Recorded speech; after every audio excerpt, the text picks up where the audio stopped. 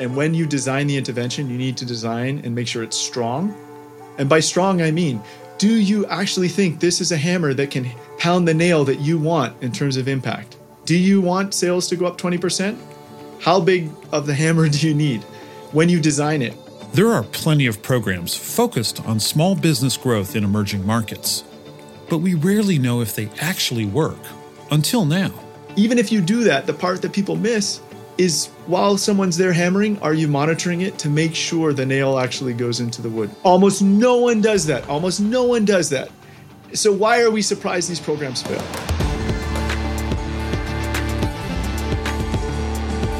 Welcome to the second season of Grit and Growth from Stanford Seed, the show where Africa and South Asia's intrepid entrepreneurs share their trials and triumphs, with insights from Stanford faculty on how to tackle challenges and grow your business. Imagine this. You run a small business in a developing economy. Maybe you've got 5 or 10 employees. Business is fine. There's enough money to go around, but you're not growing. In the back of your mind, you have the sense that there's more there. More customers, more revenues, more profits. If only you tried something different. But it's a full-time job just to keep the place up and running. You don't have the time and money to risk on a plan that might fail. So what's the most reliable way to grow your business? This question has stumped many, including a lot of generous donor and development agencies who have money and a mandate to support small businesses, and yet few proven strategies. But there's been some exciting research on this front in recent years. We now have hard evidence that measures small business interventions in emerging markets, which ones are effective, how effective they are, and whether they're worth the investment. So on this episode, we're going to discuss small business support programs that have been proven to work. And when I say proven, I mean in the most rigorous way possible. We'll explore 3 studies that have been conducted on the ground with African entrepreneurs over the past 5 years. Each study covers a separate small business intervention, remote coaching, classroom learning, and key function delegation. We'll see how these studies are constructed, the problem each intervention solves, and how you can apply the findings to your own business. Our guest today is the perfect person to discuss these studies because he designed them.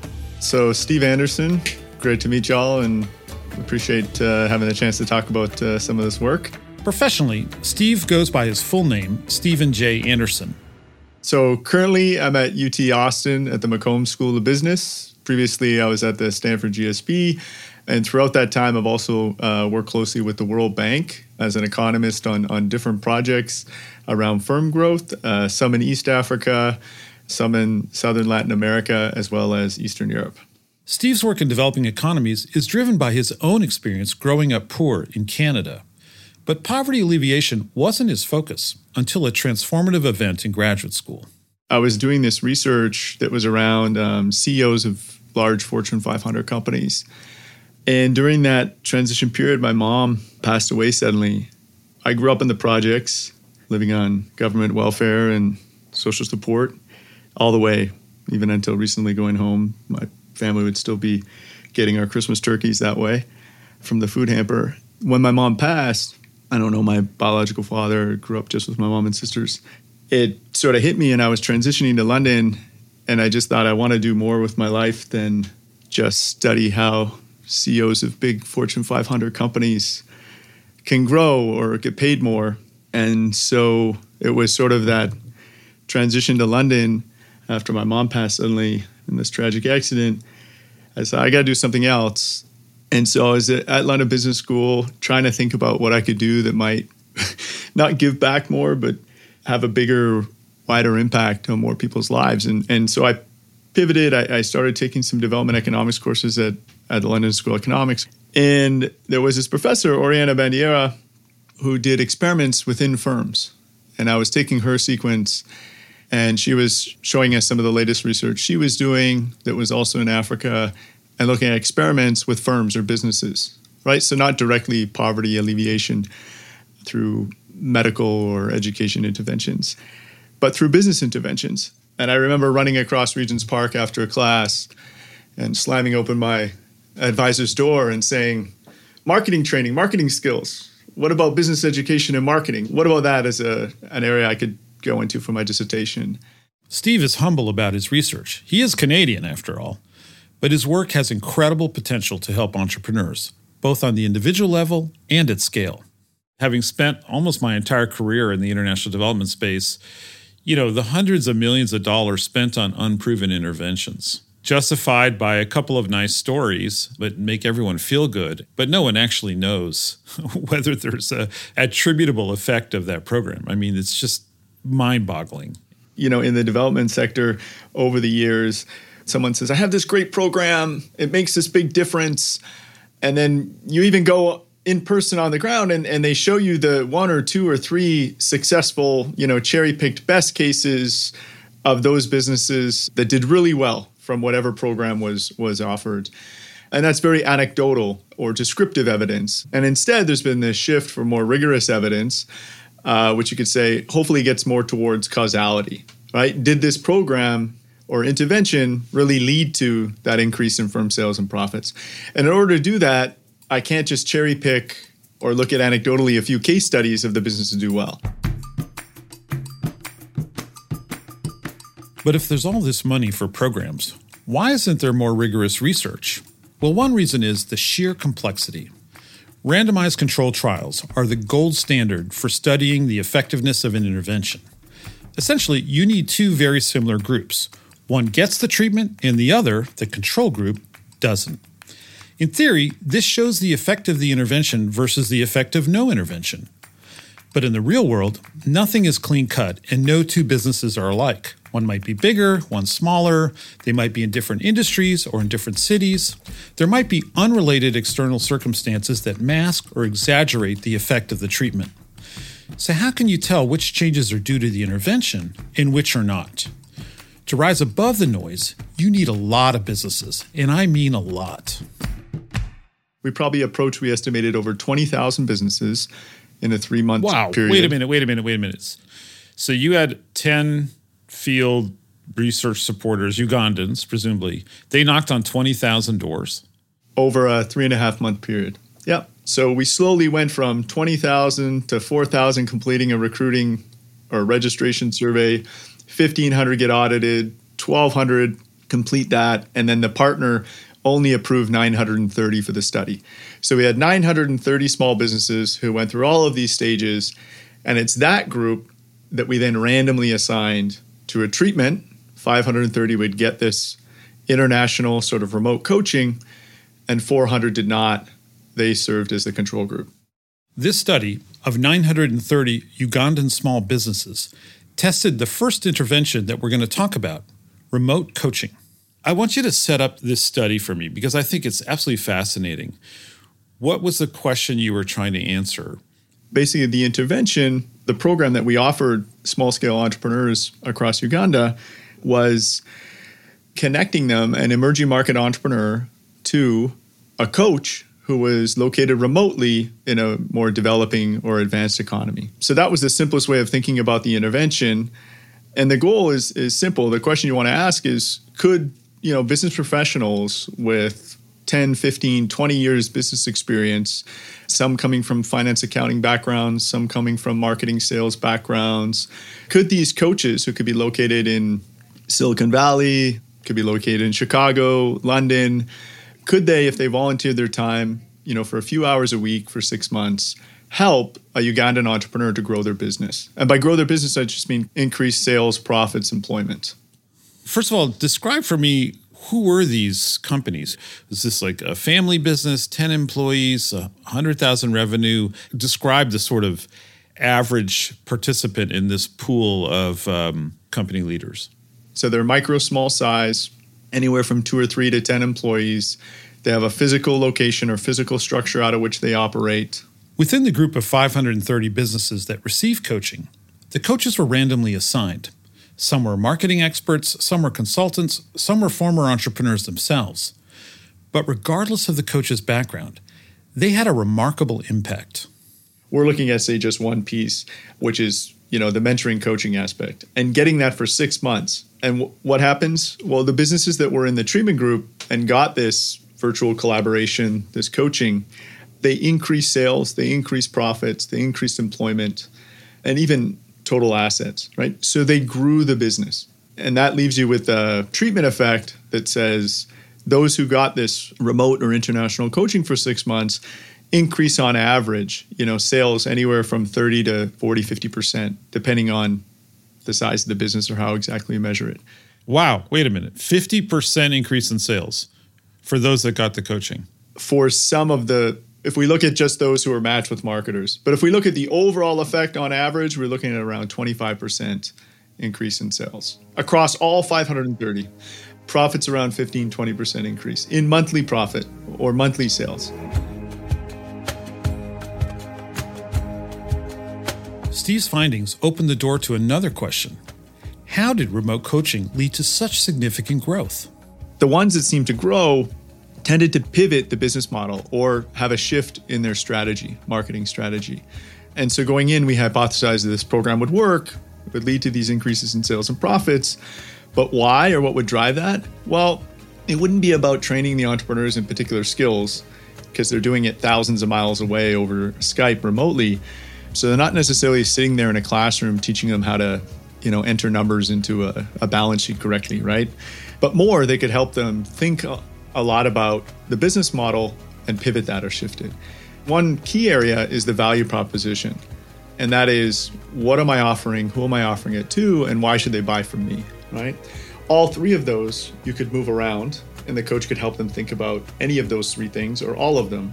And that value proposition, that aspect of the business model, that's where the coaching really seemed to have the biggest effect. So, mentorship helped the Ugandan entrepreneurs rethink fundamental aspects of their business, such as their value proposition. But like a Russian doll, these questions have more questions nested inside. Because why did strategic change lead to growth? And how did the coaches facilitate that change? To understand, consider these two instructive examples. You have different ways that you could pivot a business model, or in our case, shift the marketing strategy. And one would be bringing a new offering to market. So you do some market analysis, right? A short market research survey that the coach recommends. In this example was a woman of a ladies' boutique. And after doing the market research, what she discovers is that her customers don't really have a need so much for buying secondhand or different kinds of clothes because everyone like in the strip mall is selling clothes. What they really want is her consultancy on the fashion trends, right? And not necessarily on the traditional clothes she sells. So she starts switching the business model to a new offering.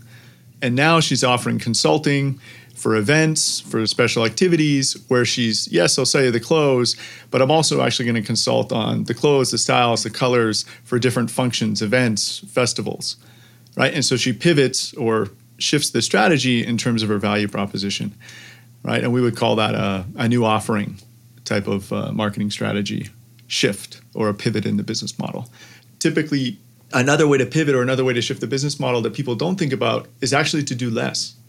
So one of the businesses, they narrowed the offering, they narrowed the product portfolio. And this was an auto mechanic shop that was doing a broad mix of repairs. They do the analysis, they do the market research and find out the margins are really low. They're not profitable with all of these repairs or everything they're offering. And the coach, gets them to analyze which of the services are the most popular, which also are the services that make the most money.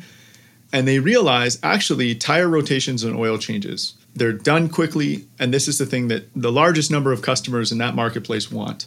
So he narrows the focus of the business, cuts out a whole bunch of the offerings that weren't profitable or weren't highly in demand, and only focus on those that would make him the most money, right? And that's also counterintuitive to the broader audience out here. Sometimes you need to strip out features or functions of your offering and focus on those that most appeal to this largest target market that you can make money on.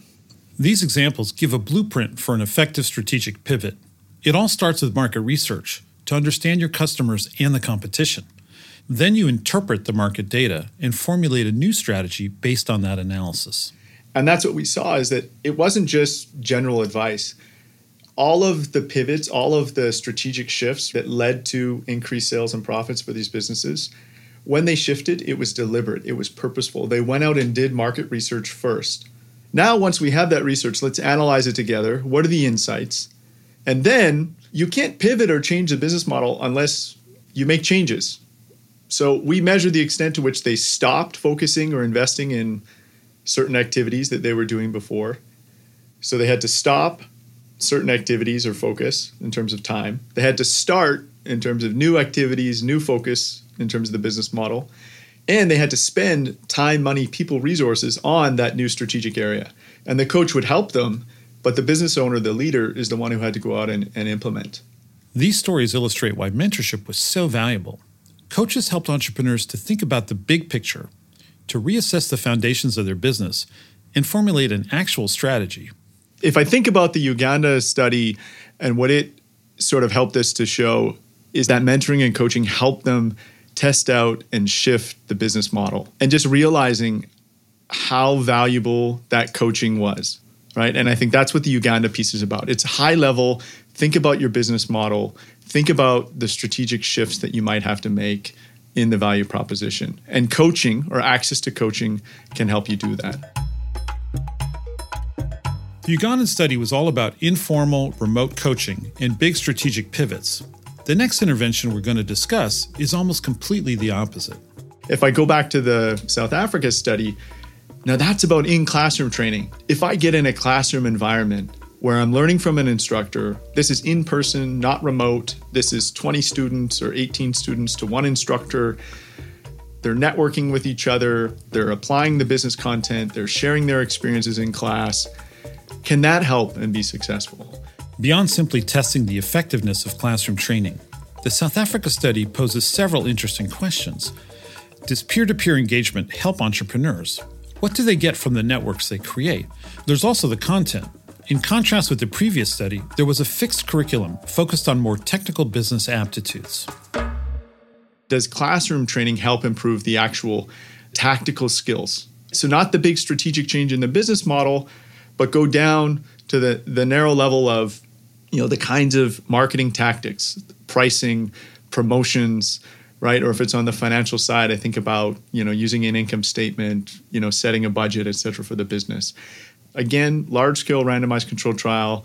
But there we had 3 groups. One group got access to finance and accounting training for 10 weeks.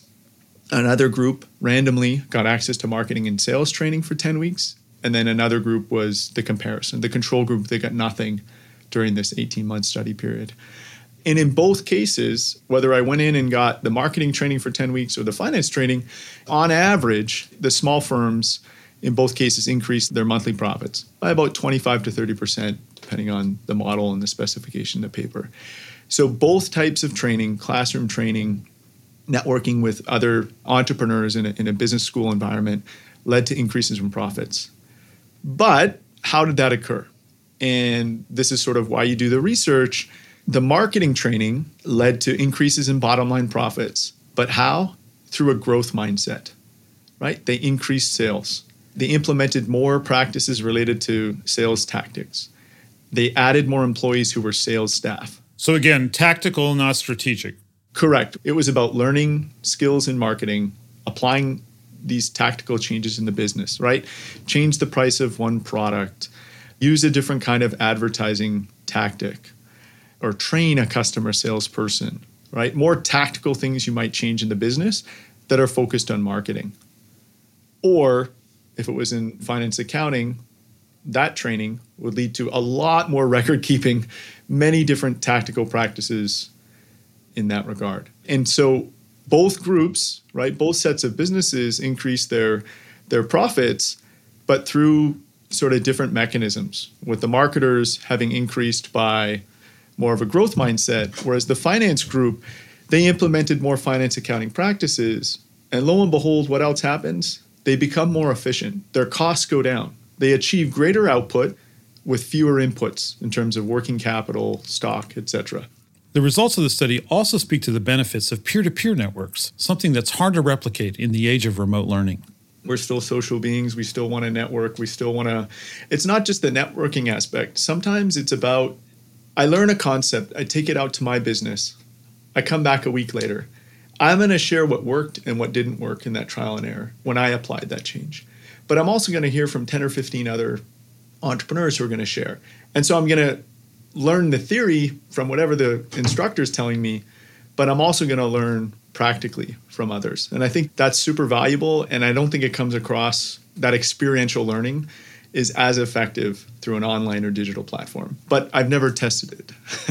Well, I couldn't agree more. And I mean, this is for us, peer learning, experiential learning, networking.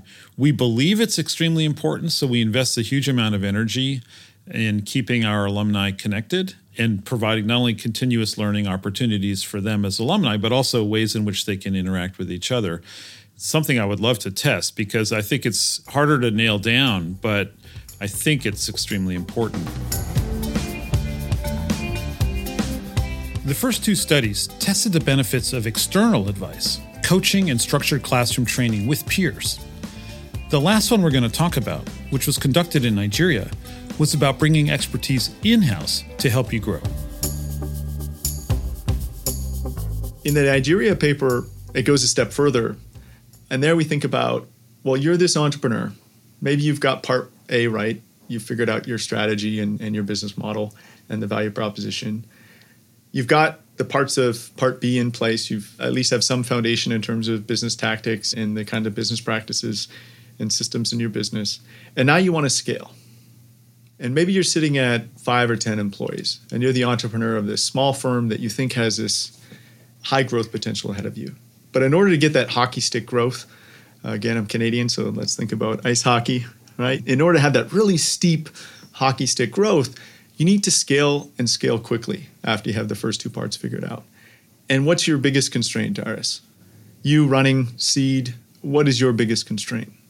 Can you run every single aspect and function and department within Seed yourself? No, I think what we see over and over again in the businesses we work with is the lack of a strong team that you can delegate functions to.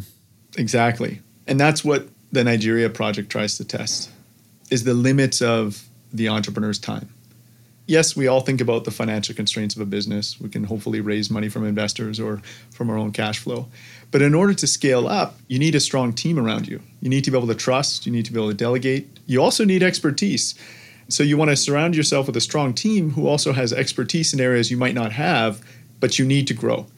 And time again, entrepreneurs don't do that. They try to do everything themselves. They can't let go, and it's harder to scale and grow that way. And simply put, what we do in Nigeria is try to test the entrepreneurial boundary, the boundary of these constraints on my time and resources as an entrepreneur. And so if I was the business leader and I needed to, I need someone to come in and help me with marketing, one of the biggest issues is I don't even know where to start. How do I go in, rather than hiring someone, a friend or a family member, how do I find someone to come in and bring in that expertise? Well, we set them up, and by we, the program paid for them to meet with an HR provider, a human resources provider or exec search company, who they then supplied all of the workers or the talent into the businesses. So this could be someone with a marketing sales background, and they come in as an employee into the firm. Or instead of bringing them into the firm as a permanent employee, you outsource it to an agency who you contract to work with you once a week. But either way, you're getting the expertise you need.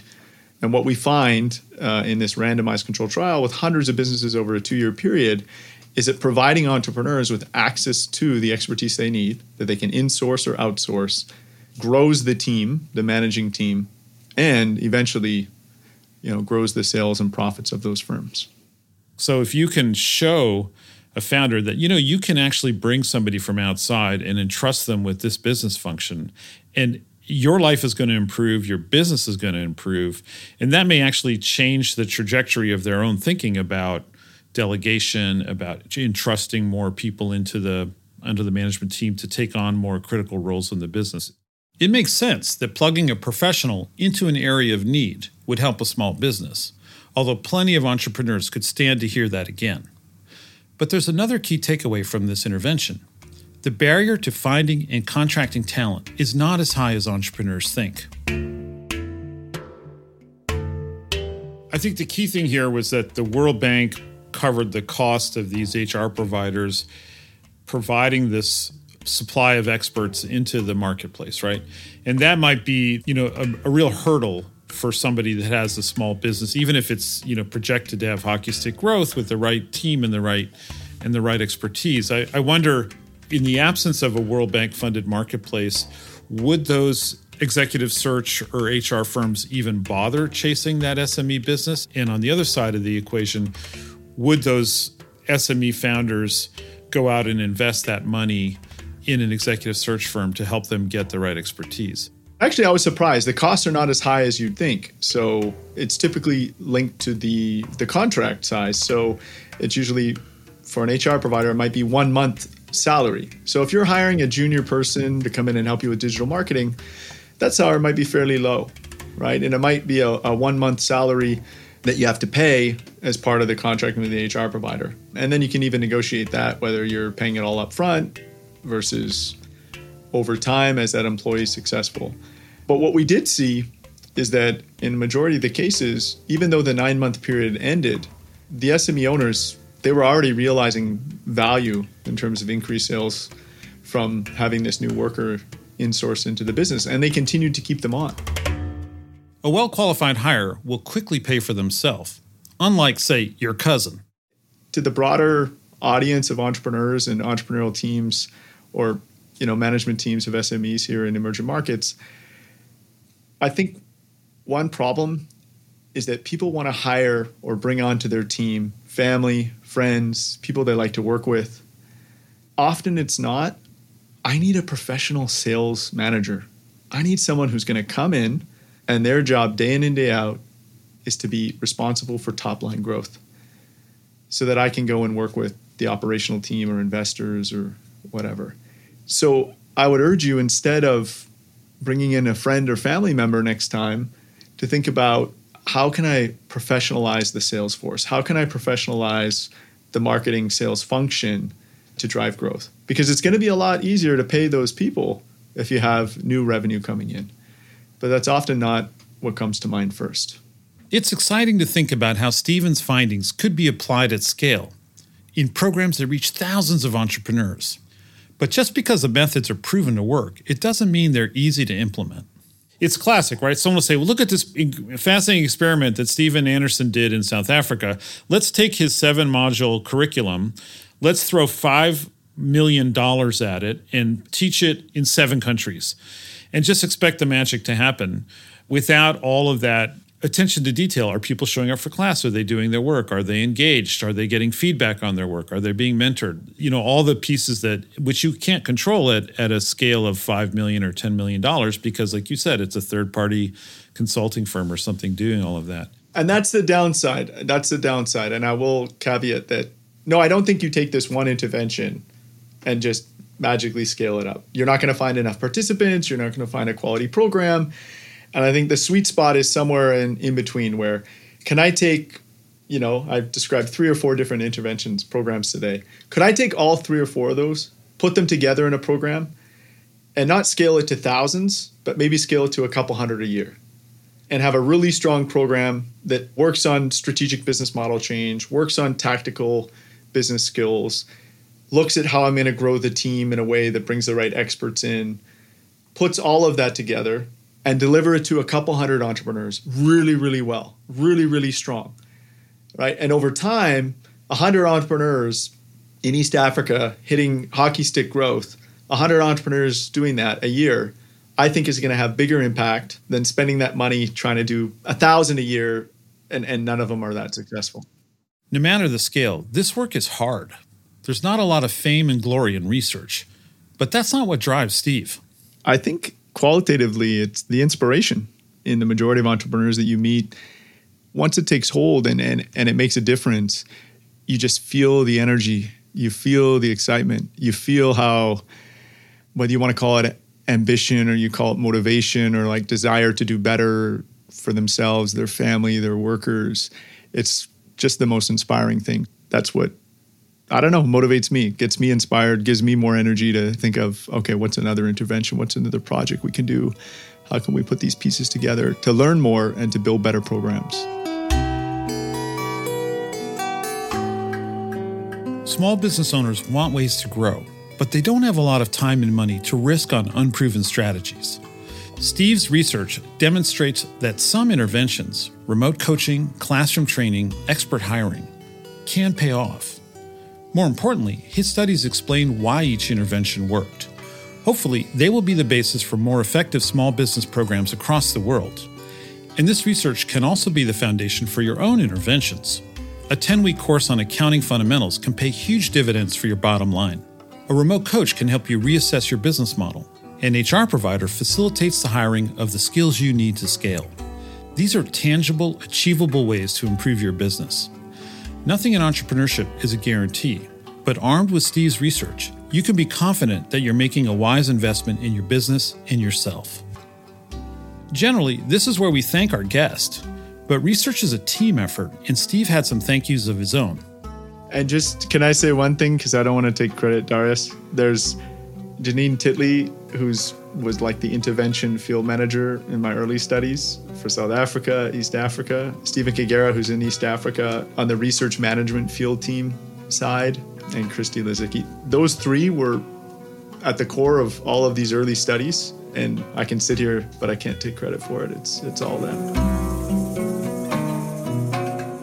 So thank you to Janine Titley, Stephen Kagera, Christy Lizicki, and of course, Stephen J. Anderson.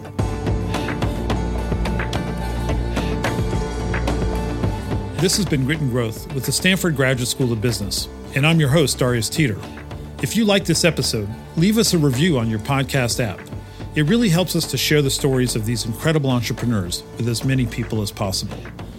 To learn how Stanford Graduate School of Business is partnering with entrepreneurs in Africa and Asia, head over to the Stanford Seed website at seed.stanford.edu/podcast. Grit and Growth is a podcast by Stanford Seed. Erica Amoake-Ajay and VN Virgin researched and developed content for this episode. Kendra Gladich is our production coordinator, and our executive producer is Tiffany Steves, with writing and production from Andrew Gannum and sound design and mixing by Alex Bennett at Lower Street Media. Thanks for joining us. We'll see you next time.